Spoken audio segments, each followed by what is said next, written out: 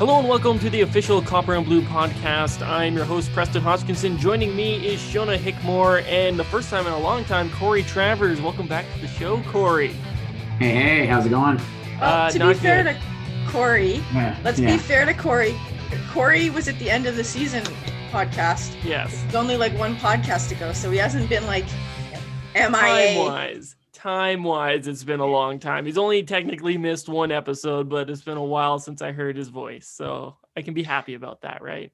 Yeah. Right on. Well, you know, Miss you guys too. you don't have any Oilers things to be happy about, so Corey may be the highlight of your night. Good job, Corey, for showing up.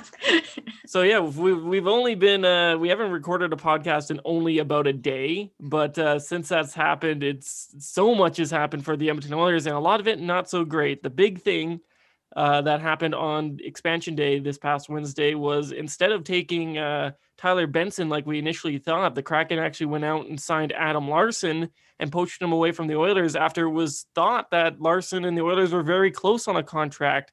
So we lost our second right-hand defenseman, leaves a huge hole on the roster. Initially, I thought, maybe it's just going to be Bouchard's role. But apparently we're going over to Tyson Barrie again. What are your guys' thoughts on this? Not a big fan of going back to Barrie again. Yeah. He did fine. I think we talked about Barrie in every podcast we did during the season about Not every podcast. We missed him last podcast. I guess we weren't here, but we didn't talk about him last podcast. He did fine at what he was supposed to do last year, but he's just very limited in what he offers. He's just a power play guy.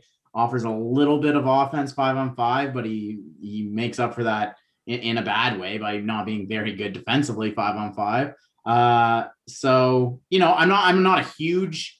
I know a lot of people are bothered with Larsson leaving. I'm glad that it was Larsson rather than Benson, I guess, that the Kraken got, and I'm also glad that I feel like it's an opportunity for Tippett to actually play Bouchard. I mean, there's been a million opportunities for Tippett to play Bouchard, but if this is the reason that he actually gets some ice time, it'll end up working out. But I don't know. I'm not confident that Tippett's going to make the right decision there. Yeah, I think he needs to be forced to play Bouchard because he seems to have a vendetta against him this past season.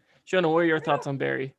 I don't know that replacing Adam Larsson with Tyson Barrie makes any sense at all, since they're like apples and oranges as defensemen go.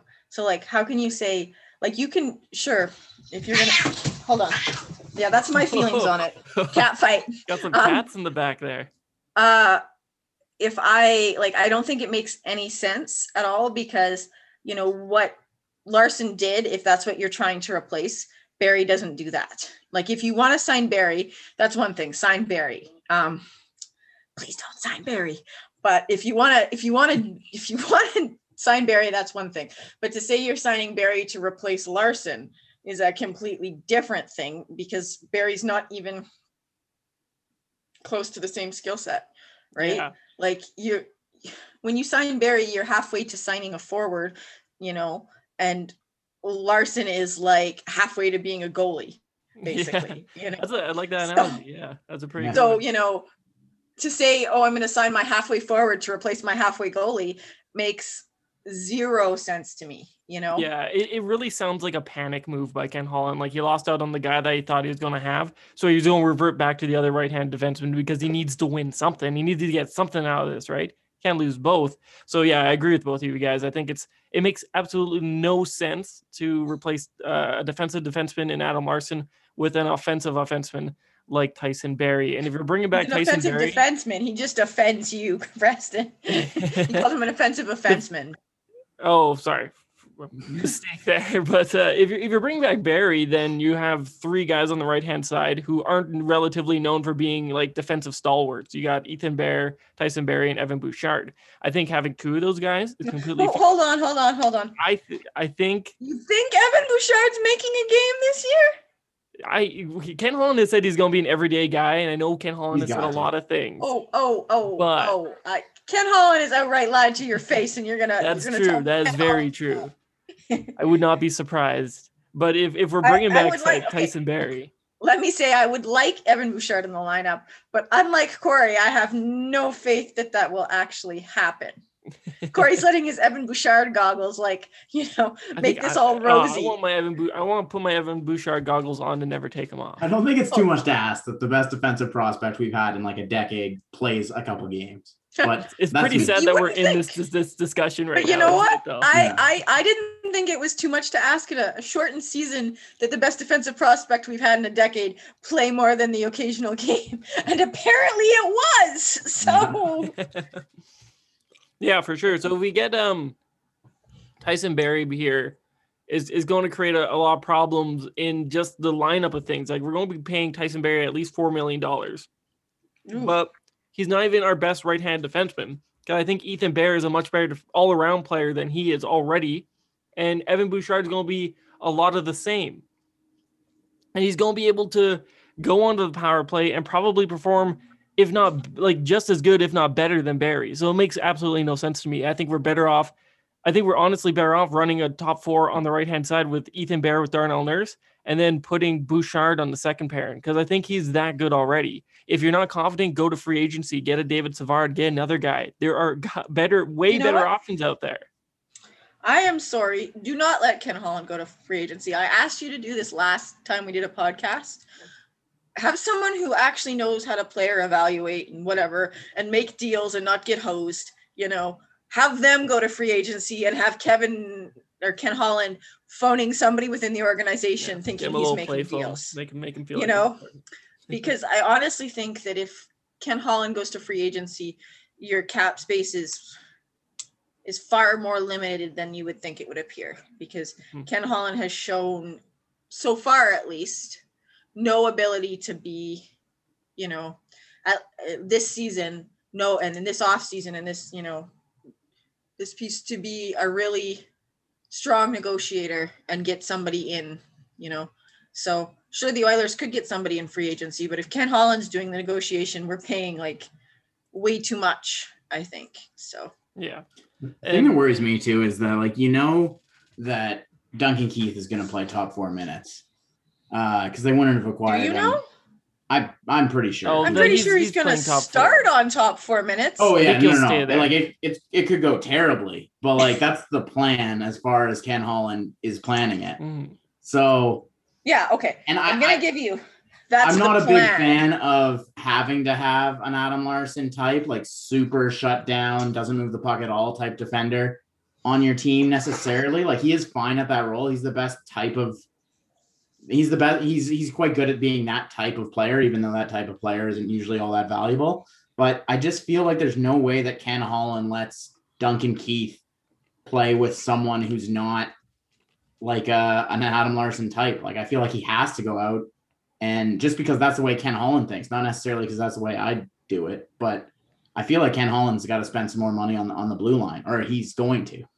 Yeah, and another name that I heard, especially today on Thursday when we're recording this podcast, is Rasmus Ristolainen out of Buffalo. And I gotta say that's another very bad option for the Oilers. He was probably the worst player on the worst team in the league, and the Sabres are better without him on the ice, and that's a really harsh statement to put on a player. Hey, he is sounding like an awesome target.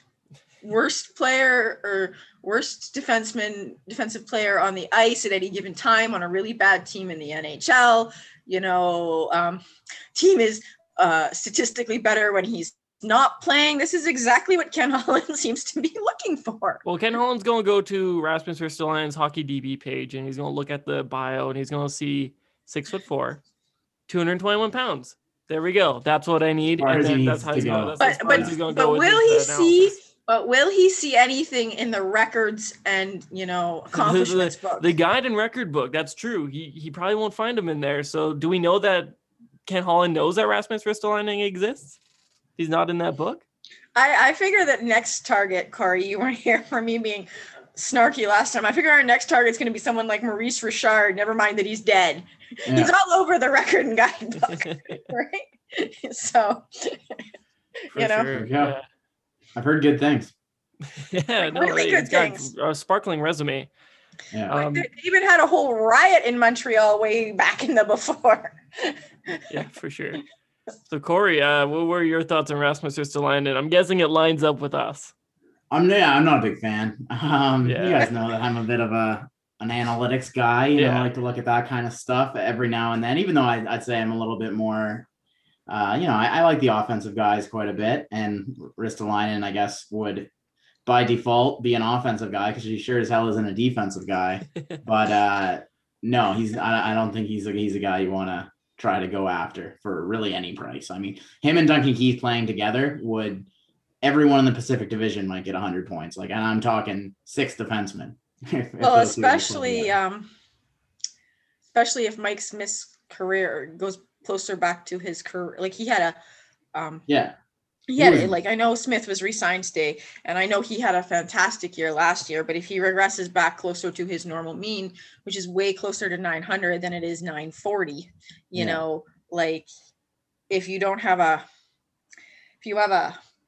I don't know, piecemeal defense, let's call it that. I'm being polite. And inconsistent goalie. Corey's like 100 points for everyone. It just feels like Ken Holland's playing Russian roulette with that signing there. I mean, it worked out last time, but it's coming back to you, and it might not work out so well. Didn't we from the very first podcast episode just to be like we've been banging this drum for a long time. Wasn't it? We said we were really pleasantly surprised, but please don't resign Smith. Just walk away from the table, and he didn't do that. He didn't only walk back to the table; he doubled the bet and went back to it again. So it's. But at least I said this to you, Preston. At least he didn't pay out as much as some of the original estimations were. Oh God, the 4-year rumors. Oh, the 4-year or the $4 million a year rumors. At least that's not what Smith's contract looks like. So I will be pleasantly surprised that Ken Holland didn't overpay, pleasantly surprised. I'll give him that one. He shouldn't have done it. Yeah, like who's going to give Mike Smith a 4-year contract? It's not like anyone else is out there offering it to him. I think let's be honest. I don't know anyone that else was even offering a 2-year contract. Yeah, I legitimately think we're the only ones that would have given him a 2-year contract. I think this is another one of those situations where Ken Holland just blew his leverage. I feel like this guy doesn't know when he has when he holds all the cards, right? Like he could have grinded down Smith right into free agency, and I'm sure we would have gotten him back on a 1-year deal at a cheaper price point. But he blew all the cards. He blew his chance before everyone else had a chance. So well, and I think that's the one thing. Like maybe Ken Holland has guys and he wants to do right by them or whatever he'll say. But I guess doing right by the guys doesn't always do right by the team. Also, I think we should point out that we still have what's his name? Alex Dalek. Ken Hitchcock calling the shots too behind the scenes as well. He's still with the organization. So I think it's a lot of outdated hockey minds behind some of these decisions. Hey, can we circle back to the fact we still have Alex Dalek under contract? Yeah, that's another thing. I wanted to talk about the goalie since Mike Smith signed that 2-year deal today for I think 4.4 total cost with 2.2 AAV. So we have Mike Smith under contract. Mikko Koskinen, I still like the guy, but I don't see him coming back with the Oilers. And we also have Alex Stalock under contract. So, yeah, where are we going with goalies here? I don't know. I'll give you this one, and it's not that it's the goalies. It's that the Oilers management is voodoo, and I don't understand. Because you would have thought that they would have been kind of maybe going in a developmental direction, getting a younger, seasoned or a goalie that's performed well in the AHL, be part of a tandem. Or something like we could. Well, Skinner, that's didn't really think rolling that they the were dice going to for do next season, eh?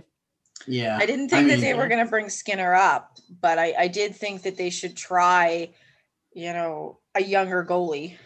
Like Koskinen's not a spring chicken. Yeah. I like Linus Ullmark out of Buffalo. I thought he played on a bad team in Buffalo, but he still put up some pretty respectable stats, which shows that there's something there, right? Like he's faced some hard competition, but came out pretty decently.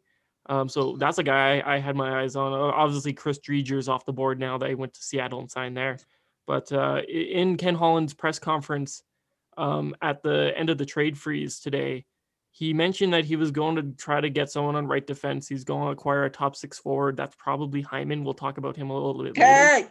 But hold he didn't. I didn't on, think hold he on. mentioned goalies at all. So I'm worried that he signed Mike Smith and he's like, "Okay, we're done. We got our guy," and he's not going to do anything else. He's just going to roll with Smith and who knows, Staylock. Maybe we do keep Koskinen, but either one of those tandems don't instill a lot of confidence in me at all. And in a year that we're supposed to be going for it, right? We've heard that from media these weeks. Yeah, but I honestly going think for it. we're going to get to about December and we're going to start hearing that rhetoric where, you know, oh, well, it just isn't our year. You know, we're just about there, right? That same rhetoric we heard at the end of last year where I think honestly management knows they're not deep enough, but they're not, for whatever reason, and this drives me nuts about the Oilers. It'll drive me nuts about anyone. Because it is the very definition of insanity. They know what they're doing isn't working and they keep doing it, right? So, you know, you're bringing in guys and, you know, like you're signing guys that are, you know, Duncan Keith or Mike Smith or whatever, these known guys, but they're not giving you the push you need to be a contender. But every time you go out to free agency, those are the people you target, like not necessarily those people, but like that mold. Yeah. So you know that these players aren't even with Connor McDavid and Leon Draisaitl, and you know, for argument's sake, Darnell Nurse, who people are arguing is like, you know, one of the Oilers' better defensemen in the last decade. You're not able to get forward. Like you're hitting this first round of a postseason, whatever that first round looks like, wall. But you still keep going back and picking up the exact same things, you know? Yeah, it makes which is sense. To me, the very definition of insanity. Oh yeah, we got a bunch of vets last year because that's what they did in free agency last year. You know, they took a couple chances out of Europe on European imports that didn't play more than a handful of games in a lot of cases. Yeah. They sat their young kids. They played these vets, and they played the bad vets too. Is the thing. Well, last year it was Ennis was better than all the vets they played. Yeah. Like, but even like if you think like they went out last year and they targeted players like Barry, you know, who everyone was like, well, you know, he had a bad year, but he's a great player. But he's also an older player, you know, so that he's done this very intentional, like kind of mold of player he's looking for. And he keeps going after it, and it keeps not being enough to be a cup contender. And I don't know when. It just shows a lack of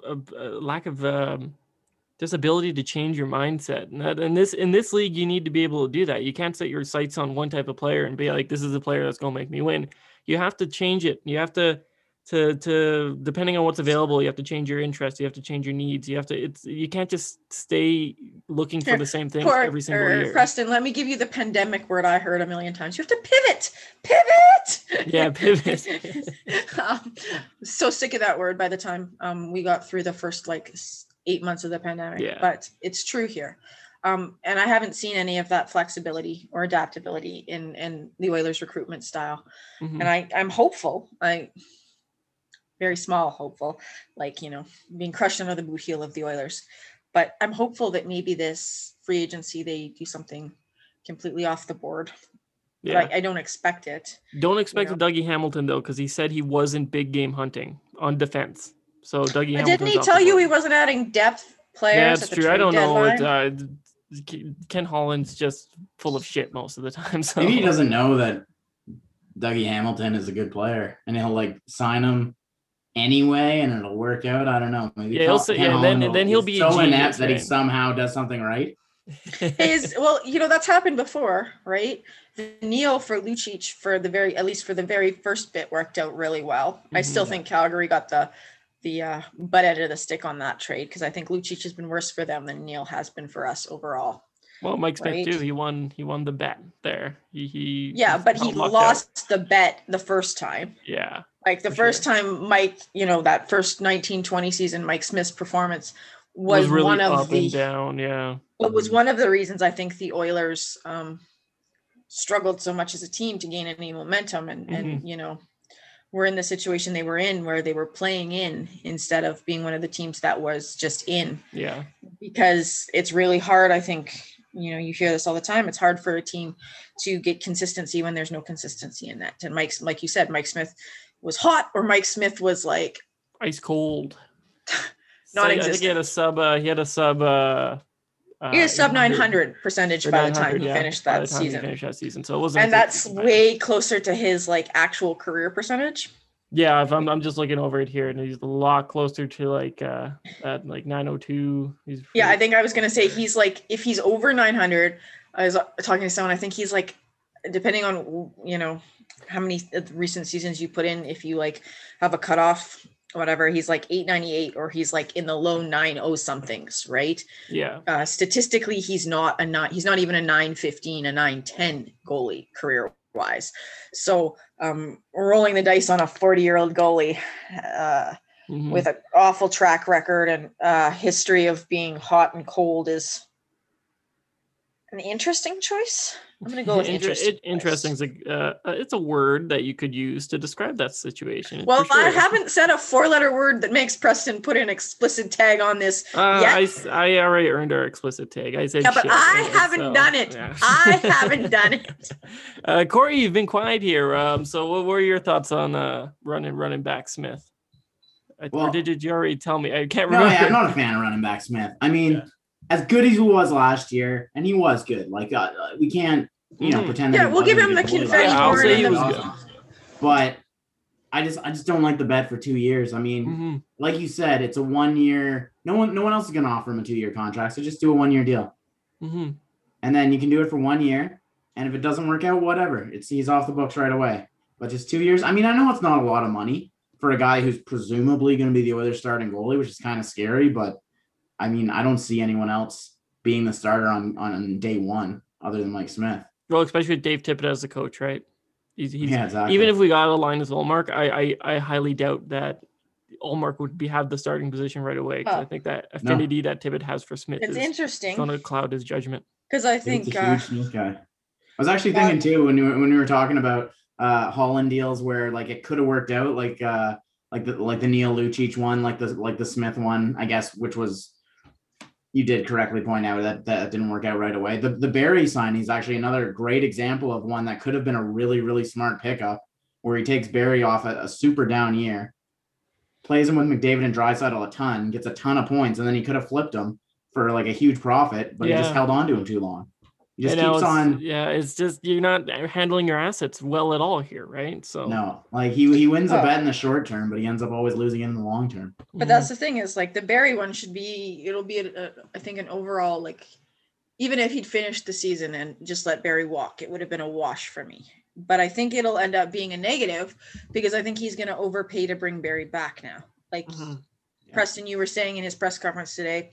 That he mentioned wanting to re-sign Barrie specifically. Yeah. So now Barry's got all the leverage. He's had a fantastic year. He's not coming off a down year. We just lost our right-hand defenseman. We're desperate. He has all the leverage, and Ken Holland has none of it. So I don't see that being a particularly team-friendly because I don't understand why. Drives me nuts. People were like, well, Larson should want to stay and play in Edmonton because Connor McDavid is here and Leon Draisaitl is here and all these superstars are here. But I don't understand why people think that. Yes, Connor McDavid is here. Yes, Leon Draisaitl is here. Yes, this team has the potential to be fantastic, but it also has an awful track record. So, these guys don't come to play hockey to lose in the first round or not make the playoffs. Yeah. So if you're looking at it, let's go to the guide and record book, Ken. If you're a player and you want a Stanley Cup before you retire, are the Oilers a good bet? Yeah, not right now, no. But have they been a good bet in the last 20 years? Yeah, well, exactly. Not so much, right? Charitably 20 years, not so much. They've had one cup run. They've gotten out of the first round of the playoffs twice, since 2005, 2006 season. They've gotten out of the playoffs twice, so since your superstar was like what 10 years old, you've gotten out of the playoffs twice, out of the first round of the playoffs twice. But you think that for some reason, because you have a superstar that you got because you were so bad, but haven't been able to turn into anything good, that people should want to play with you. Yeah, That they should want to. They you're should want banking to too take much a on it. discount to play with Connor McDavid instead of playing against him. I saw that on Twitter. Oh, Larson's being foolish. He should have just taken the deal to stay in Edmonton so he didn't have to defend against Connor McDavid. Okay, like Connor McDavid's great, but the Kraken aren't going to play every game against the Oilers. Yeah, there's only 3 games against him this season, so so he has to defend against Connor McDavid 3 games. And already looking at the way that the Kraken are built, they may be challenging the Oilers for that final spot in the Pacific. Yeah, it might be they have a potential. I don't know if knock on wood, I don't want them to be another Vegas because it's just depressing. But they're better built top to bottom than the Oilers, and they don't even exist yet. Yeah. So I'm sorry, like, why wouldn't you want out? Like, Really Edmonton fans are a hard fan group to play for because we love you or we hate you equally, like quickly. We can get in like 5 minutes or love you, And even Connor McDavid's not immune to it. Like, how many times in the last year did we hear Connor McDavid doesn't defend enough? Oh no, he's just scoring or just contributing to like over half your goals, but he doesn't defend enough now because that's his job, So I don't know. I always find that super interesting, that idea that players should be grateful or humbled or want to play for the Oilers. Yeah. I think Barry is one that it will come up with because I think he's a Western Canadian kid, if I remember correctly. I don't think he's an Edmonton kid, but I think he's a Western Canadian kid. So everyone's like, well, he should want to. It's like hometown teamish almost. And you're just like, Victoria, BC. He's more of a Vancouver boy. Well, yeah. Okay. I'll give you that one. But, people seem to assume that you're going to want to play for the Oilers. Yeah. But I don't think that that's true because I don't think, like, even based on the metrics, I don't think that you look at the Oilers and think this is a team that's going to contend. I agree completely. Okay, so that's what going to do for our first little bit here. We're going to go for a little ad break. We're going to come back. We're going to talk about, what's his name? Hyman. What's his first name? Zach Hyman. Jeez, forgot his first name already. He's on the verge of signing a very long-term deal with the Oilers if we are to believe reports. We'll talk a little bit about what that signing could mean for the Oilers' top 6. The draft, if you're listening to this, it's draft day. This is going to be released on Friday, so we'll talk about a few prospects that I think the Oilers should take. We talked about cost in the last episode, and so I'll go over a little bit of a preview of what to expect there. We'll be right back. All right, and we're back here, and we're going to be talking about Zach Hyman coming to the Edmonton Oilers potentially on a 7 to 8 year deal. Now, the only way the Oilers can get an 8-year deal with Hyman is if they trade for his rights with Toronto before the UFA free agency period opens up on the 28th. And I gotta say, I like Hyman. I think Hyman's a good player. I think he would actually be really good on the first line with Connor McDavid. He's a good 5-on-5 player, so he'd help in that regard. But I like him there for like 3-4 years. 3-4 years I can handle, but 7-8, that's a little much. Can I ask why 8? Like, isn't 7 long enough? That's what I've been thinking. Why do you need to trade for that 8th year? Like, what? Especially if it's the type of deal that you sign and you're like, oh, well, we'll worry about it. We'll only worry about the last few years. Okay, then don't get that last year. Like, just put 7 and you're fine. I'd imagine it's just try to keep the AAV down. Like, yes, yeah. They're going to try to get the lowest possible annual average value. I think that's what that stands for. Yeah. And the only way they can do it is by spreading it out. And that's just to try to get more under the cap this season, which is legitimately going to be an issue for the Oilers. Yeah, it shouldn't, but it will be. I like how we can bring up all these cap issues, but we're like, well, it wouldn't have been an issue if Keith wasn't. Yeah, we don't need to say that anymore. You told me it's just implied. To talk about him. Every time we talk about the cap, just know that we imply things could be better if Keith wasn't acquired. Yeah, but I think he did mention that he was harping on that quite a bit in the press conference today, that he was trying to stretch out the term to get the AAV down. And I think the AAV that we're looking at with Zach Hyman is going to be, oh God, I think he's cheaper than Keith too. It's going to be like 5 point, I think it's 5 to 5.2 was the range, kind of in between there, I think is what was reported over that course. But I kind of don't think it's worth it to have to give Toronto a bunch of stuff to get that 8th year, because Toronto's GM can actually GM. Yeah, that's true. He wins trades with people. We lose them. Like that's like the very like, definition of a bad deal for us. Yeah, I don't want to go anywhere near Dubas. He's lost trades too, like the Nick Foligno deal. He has. Quite crap, but he's won a lot more than Ken Holland. Yeah, you're right. His track record is a lot better than Ken Holland's in recent years here. So just I'd argue for more than the recent Don't let him years. sharpen his swords on our GM.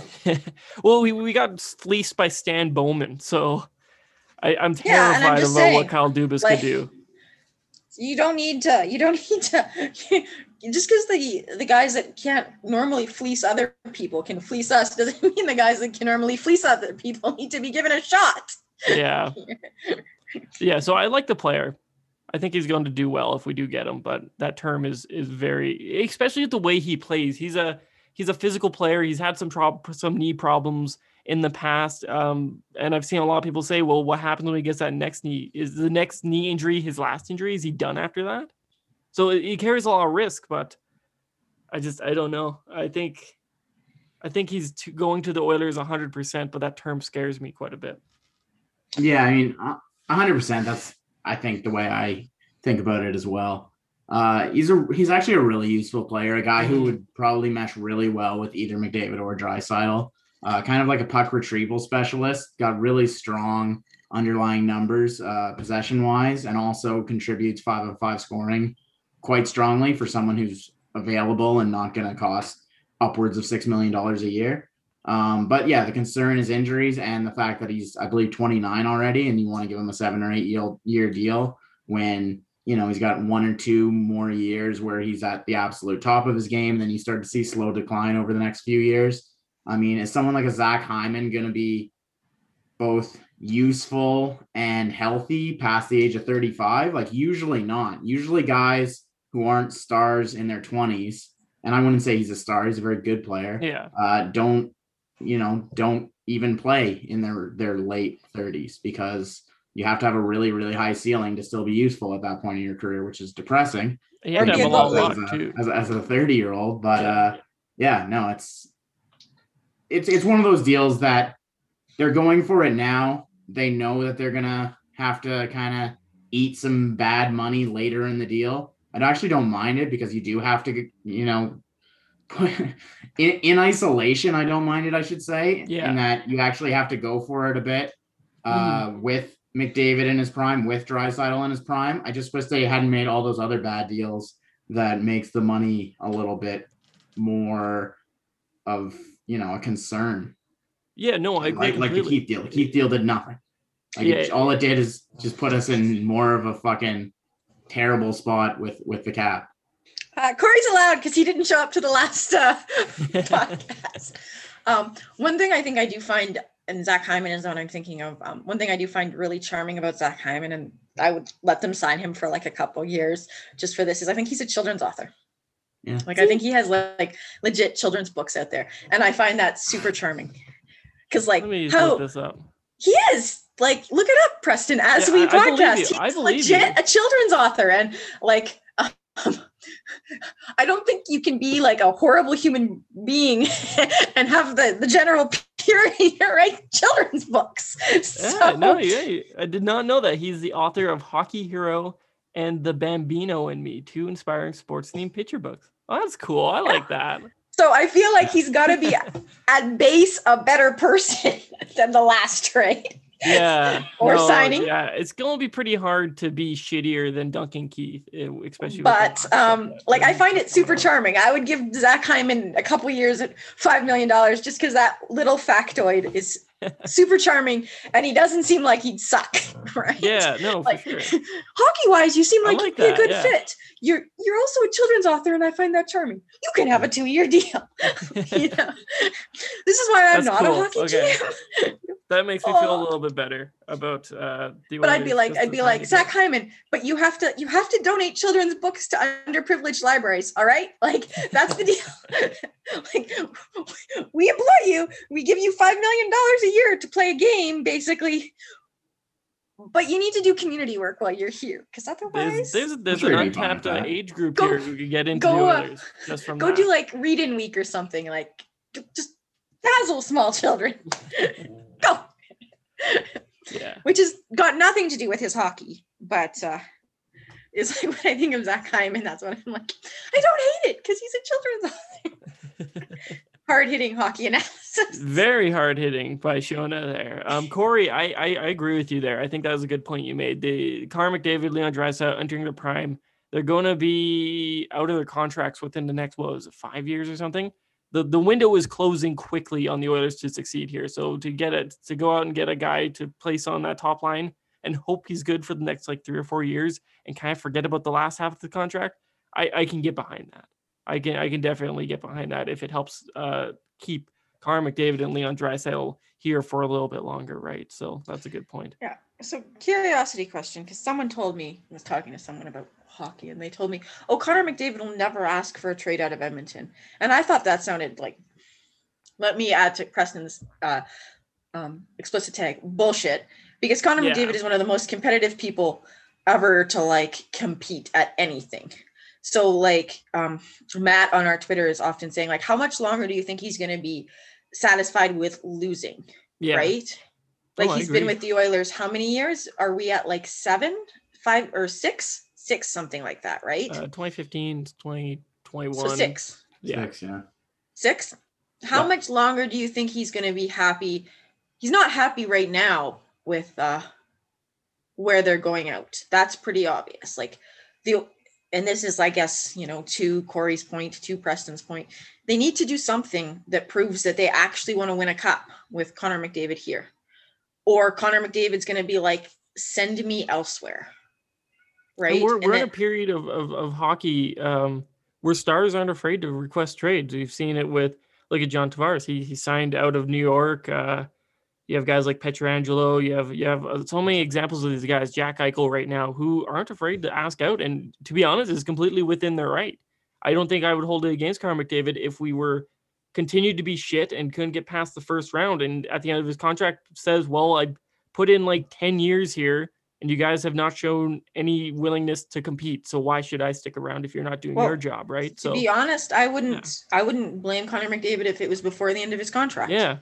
No, for sure. If he got through honestly, it's pretty 2-3 more years of that this. he hasn't done it already. Right. Not that it's not respectable to ask out of your contract. I mean, I'm 100% pro labor in pretty much every way, shape, and form. But no, just as an Oilers fan, I'm just glad that he hasn't asked out already. I mean, he's pretty much got every right to. The Oilers have been shit. He has been carrying them. He has been the best player in the league for the past 4 years at least, and he's only in his 6th year. It's ridiculous. He's 2 Hart trophies, 3 great. Ted Lindsay's, absolutely insane. Yeah. But you've got all that on this team and it can't get out of the first round. So I think you're both 100% right. Okay, you're eating cap. Maybe Ken Holland's moved on and you can trade, Zach Hyman in the last 4 years, full salary to somebody else. Right. But if you don't do something now to prove that you're determined and you're dedicated, those stars aren't going to want to stick around. Cause like I said, they don't, the goal is not to make the NHL for stars like McDavid and Draisaitl. The goal is cups, right? We talked about this before the playoffs. He's won everything else. What doesn't he have? A Stanley Cup. Mm-hmm. That's what he wants. So the team, if they really want to prove that they care about Connor McDavid, need to go make the moves to get him one. Or they could just prove that they care about Edmonton and the people who spend $80 to sit in the nosebleeds of their awful arena that the city's paying $600 million for, Yeah. for them to get the revenue of for the first 50 years. Like that would be fine. You could do that. You could do it for the rest of the Edmonton too, you know? The problem with like the Ken Hollands of the world, I mean, specifically in Edmonton's case, Ken Holland, is that I feel like he actually thinks he's like doing his job well. That's scary. That's the scary part of it all. The real person who's actually just kind of milking Oilers fans for all they're worth is Daryl Cates. I mean, he's got to know that there are better management types he could hire out there, and he doesn't really care because the Oilers are competitive. And as long as they're competitive, people will go to the game, pay top dollar, and he'll make a ton of money. He doesn't really need the team to be like a Stanley Cup winner, like to fill the arena. You just can't have them falling out of relevancy. So like Daryl Cates is really the bad guy in all this, whereas Ken Holland is just like a guy who's not very good at his job. He's like the mini boss that you have to fight through to get to the main boss, right? So. But like the argument can be made that even with a lackluster owner, like had there been some smart choices in like management, there could have been a lot more competitive team. Like they could have won in spite of Daryl Cates, right? Yeah. I don't know. I think that it should continue to be really disappointing to Oilers fans how, I know people who've had season tickets since 1979, and what have they had for the last 20 years to really justify that loyalty, So I think the Oilers are very lucky that Edmonton has such a diehard fan base, because if they were in a different area, let's say Tampa or Arizona or it'd be game over. One of those numerous places where the Oilers fans squawk because the NHL has bailed those teams out, they would be that team. Yeah. Right? Because they're not marketable.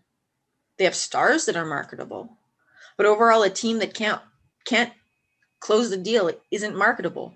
Like Tampa Bay is super marketable right now. Like Vasilevsky's wearing the Conn Smythe on his head, and I'm here for it. Well, even look at a team like Vegas. Anyway. Right? Success in the league leads to success off the ice, and I just don't understand why we're so dedicated to mediocrity here in Edmonton. Like they did so well after they won the Cup that following year in revenues, maybe not on the ice, but in revenues they did really well.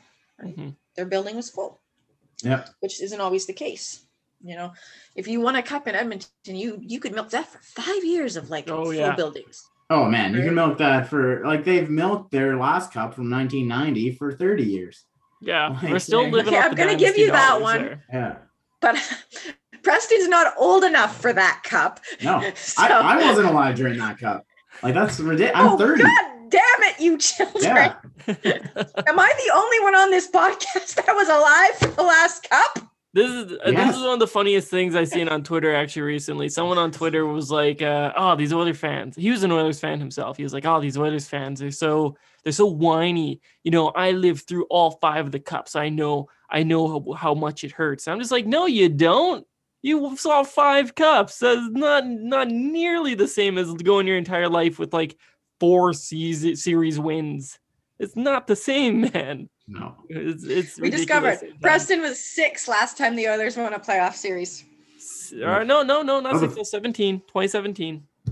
Yeah, they won. Yeah, they beat the Sharks. I remember that as a good memory for me, because like one of the only good memories for me. Okay, so that's gonna have to carry you for a bit. Just go to that place. It carried me for a few years. It's starting to dwindle now. So, but I'm just saying, like, I think that this has been a fan base that the NHL should feel privileged that it's got, despite all of its eccentricities. Look at that's my nice word. But I don't think, and you're right, Corey, it's Daryl Cates, I think, and it's nonsense like threatening to move the team if you don't get a new arena and stuff like that. That just shows like a deep disrespect for the ties that this team and this city have to each other. Preston, I know you're not originally from Edmonton. You're from north of Edmonton. And Corey, I think you are originally from Edmonton, even though you've lived other places, right? I wasn't born here, but I grew up here in Edmonton. Yeah. Fine, you're originally from Edmonton. This is where you remember being. So I think like there is like people who've grown up in like Edmonton or even farther north like Preston in what's traditionally called oil country have like a special connection to this team, right? No matter that they're awful. I grew up didn't grow up watching hockey. Like my grandparents watched hockey and I'd watch with my grandfather. And it was like the late 90s, early aughts when they were just 8th seed out in the first round, right? Those are fun teams. And yet still there's this connection where I didn't even like hockey. And I can tell you about like the late 90s, early aughts, where we were 8th seed and we were playing the Dallas Stars like 3 years in a row. And one year we got by them and it was great celebration. Preston, you weren't born yet. Yeah, no, I wasn't. 99. Corey, maybe you were. I don't know. Corey was. But and I didn't like them. Like the connection of this team to this city, honestly, I think deserves better than Ken Holland and what they've been doing. Yeah. So. Yeah, no, for sure. This fan base deserves a lot better than what Ken Holland has been doing. Except when they're being racist assholes, and then they deserve exactly what they've gotten. Oh, yeah. Let me be clear. When they're being racist, homophobic, or otherwise asshole-ish, they deserve exactly what they've gotten. I'm not going to paint everyone with the same brush, but it seems like a lot of people I interact with on Twitter, not all of them. So if you're listening to this and you're like, I'm not this, and I defend Ken Holland, I acknowledge that.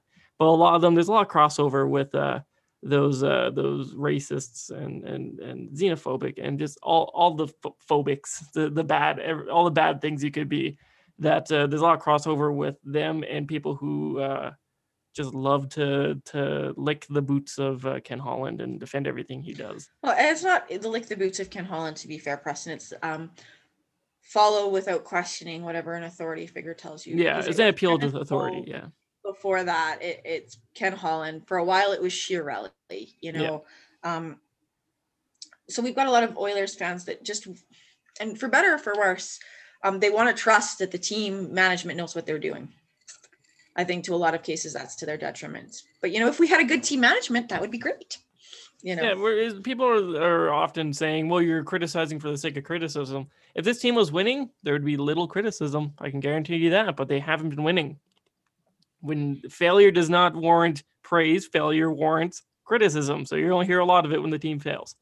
So, yeah. Anyway, Preston, tell us about draft picks because we're running way behind. we only have about, I want to go for our 4 or 5 minutes, so we'll do a little lightning round here. The Oilers are going into the draft with pick number 19. I think it would be technically 20, but the Arizona Coyotes don't hold a first-round pick, so it's 19. Let's not fool ourselves here and overcomplicate things. So Ken Holland said that they're probably not drafting a defenseman with that pick. And we didn't think they're going to draft a defenseman anyway, but, after the Philip Broberg pick, it's nice that we know that. But just don't. He said if someone high on the list drops, that they'll take him, but I just hope it doesn't happen. So it's looking let me say, he says they're not. Preston, he's lied to your face a few times. But I don't want to think he's every time I think he can't go lower, he goes lower. So maybe he does take a defenseman. But he's got a shovel. He's digging that limbo bar. Okay. What we're going off is that he's not taking a defenseman. So I think it's down to obviously 2 options. It's going to be a goaltender or it's going to be a forward. And I think a few weeks ago when I wrote the Sebastian Cossa prospect profile, Cossa was around the 15 to 25 range. 14. He was 14 on Mackenzie's mid rankings. I think he's gone up now in the final ranking. So I'm starting to crying out loud. I think the possibility of Cossa or Wallstead potentially dropping to the Oilers has gone down quite a bit. I actually think both of them will be gone. Rude. So that leaves a forward. And 2 guys that I've talked about on the site have been Brennan Othmann and Aatu Räty. And Aatu Räty is an interesting player because he has all the technical skills. He's a really good forward. He's got all the offensive abilities. He's actually not bad as an energy forward who can come back and help out defense and kind of throw around the body. But his decision making and his hockey IQ need some polishing up. So he's kind of a guy that he was highly ranked going into this year, but he's dropped down quite a bit because. So the physical's all there, but the mental game's not. Yeah. So he's kind of like a risky I think he's a riskier pick than, let's say, a Brennan Othmann, who is a guy who has the mental side, but his skating's a little behind. But as we've seen in Edmonton, it's not hard for players to go into a summer and improve their skating. Look at Leon Draisaitl. Evan Bouchard's currently going through it. He's looked a lot better. So I am currently leaning towards Brennan Othmann. He had a great year with the Flint Firebirds. I believe he played in Switzerland this past year and put up decent numbers. Yeah, well, he couldn't have played in the OHL because they didn't play. yeah, that's why he was in Switzerland. So I think that's a guy that the Oilers should be prioritizing over Ratty. Hold on. Simply because I think Ratty will take longer to develop. I think he's going to need a few more years in Finland before he can actually come to North America and first off adjust to the game and then be successful in the North American game. Whereas Othmann is he's closer. I think he might need a year to work on his skating, but if he gets it, he could make the team possibly not next year, but the season after, or at least challenge for a spot like Dylan Holloway. So that's where I'm leaning there. I do have one more prospect profile I have to do. I think it's going to be on either Fabian Lysell, or Matthew Coronato. I'm down to those two. I've heard good things about Lysell. Mm-hmm. You know, I just can't the say general much about him because I haven't done my deep dive on them. I'm cutting it close with draft day tomorrow, but yeah, Othmann is where I'm leaning. Yeah, Othmann is not the one that was because the one that came back with a sexual assault incidents was in Sweden, so that's not that one. No, I think that guy actually renounced himself from the draft, or he said that he doesn't want anyone to draft him. Well, whether he wants anyone to draft him or not, he could still be in the draft pool. Yeah. So, but I'd still stay away. I don't think. Yeah, I was gonna say you got enough sexual assault scandals. Yeah, we don't. We already have donkey kids. We don't need any more. Corey, do you have anyone like burning prospects? You think? No. You waiting for them to pick whoever so you can evaluate it. Usually I have like 6 or 7 names. This year has been completely fucked up, for lack of a better word. I haven't been as deeply invested as I have been in recent years. So 19 is an odd number it is literally an odd number. But it's just like you don't know who's going to be around. It's not late enough that you're really going after dark horse guys. Like you might have some, like all the names that you're bringing up are guys who they're solid first round picks, but not like top end first round picks. It's a very weird number to get into the draft, I find.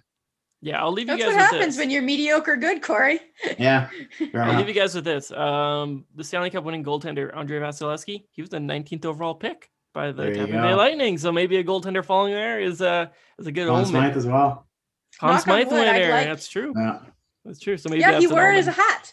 It was really great. I thought it was adorable. People are losing their minds about Kucherov wearing that $18 million over the cap. I loved it. I thought it was fantastic. Oh no, that's awesome. Yeah, like you should want a GM who thinks of something like that. I want my GM to piss off other teams, not to piss off me. Piss off other teams, not me. Yeah, go aggravate other teams' fans by being so good that they want you gone. So good at your job that they want you gone, especially since I pay you $5 million to do your job. No one pays me $5 million to do my job that badly. They'd fire me. Exactly. Well, I think that's going to do it for this episode. I hope that by the time this comes out on noon tomorrow, Friday, draft day, that the Oilers haven't done anything that outdated us. I know with the last podcast, we were talking about Tyler Benson being taken, and by the time it went out, I think, or maybe it was the day after, Adam Larsson was taken. Quick, so I completely rendered our whole conversation mute. So hopefully they haven't signed Tyson Barrie, they haven't traded for Ristolainen, and we go into a draft day with a little bit of hope. They haven't signed for Zach Hyman at 8 years. At 8 years, isn't there one? Hopefully the Oilers do something good. I'll leave you guys on a positive note with that Vasilevsky tidbit. And we'll talk to you guys next week sometime. Hopefully the Oilers don't do anything stupid. All right, bye-bye.